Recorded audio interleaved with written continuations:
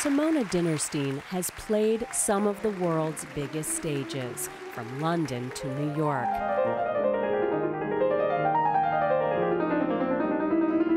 And she's released 2 critically acclaimed #1 albums.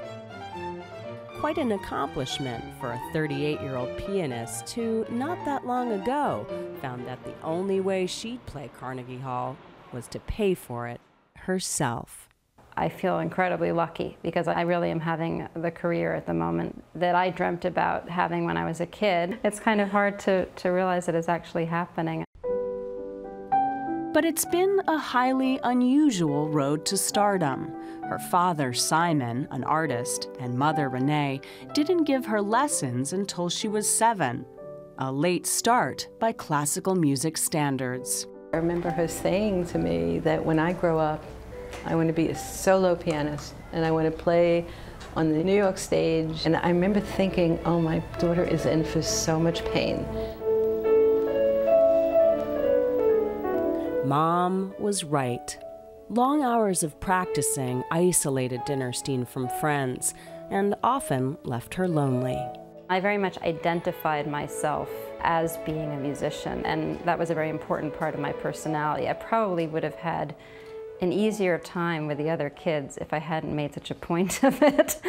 But while music can isolate, it can also inspire. And at 13, Dinnerstein discovered legendary interpreter of Johann Sebastian Bach, Glenn Gould, and his recording of the Goldberg Variations. It was thought to have been written as a lullaby by Bach and first performed by German composer Johann Goldberg. I was at a friend's house and he put that recording on. I remember it just stopped me in my tracks and I couldn't believe how great it was. After attempting to play it, Dinnerstein set the piece aside. I didn't think I could play it. I mean, not only did I think I wouldn't be able to play it physically, but I just felt that I would not have anything worth saying that Glenn Gould had not already said. Dinnerstein went on to study at Juilliard, but shocked her family and friends by dropping out. Determined to find her own voice, she headed to London to study and be with her boyfriend, Jeremy Greensmith. There she became an accomplished pianist, but try as she might, never a star. Eventually, she packed it in and returned to Juilliard and Brooklyn with Jeremy, who became her husband.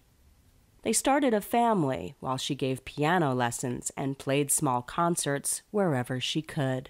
You've played in retirement homes, you've played in a prison. Mm-hmm. You didn't play your 90-minute Goldberg. I didn't play the Goldberg Variations.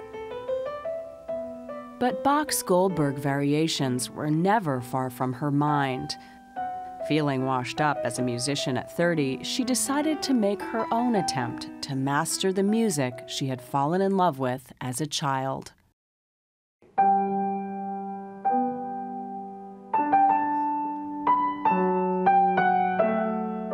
What do you love about it most? It's almost not like a piece of music. I mean, it's almost like a meditation. You are really taken to a different place, and it's actually the same feeling to play it.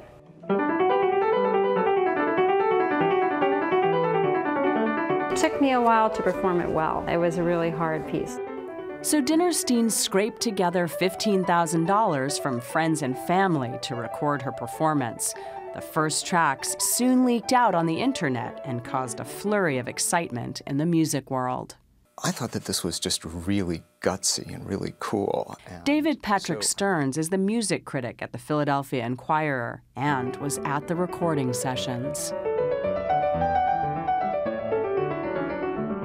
Her Goldbergs really take you on a journey. The most important thing is she takes you on her journey. She doesn't take you on Glenn Gould's journey. It's all hers. With the recording in hand, Dinnerstein had her own ideas about what to do next.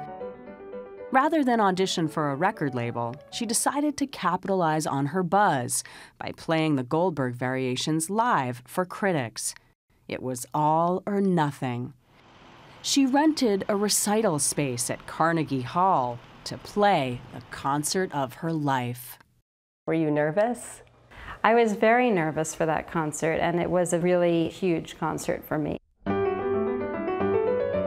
It was a smash. Soon, major labels were clamoring to release her record. It came out August 28, 2007. Dinnerstein was on National Public Radio in New York that day when something incredible happened. Our producers went online just before we started today, and your album is number 4 on the Amazon charts, not the classical charts. So, which was crazy. I mean, it was like Bruce Springsteen and then the Goldberg variations, you know? So great. What a good day. It was a really great day. By the end of the week, it was number 1 on the charts. Concert requests poured in, and by year's end, Dinnerstein's record was on numerous prestigious top 10 lists. Even Oprah took notice. I kind of couldn't believe it. I really couldn't. I don't know how they got that disc to do what it did. I really don't. But I was glad to see that it happened. And it happened again, a year later, with a number 1 record of a live concert in Berlin.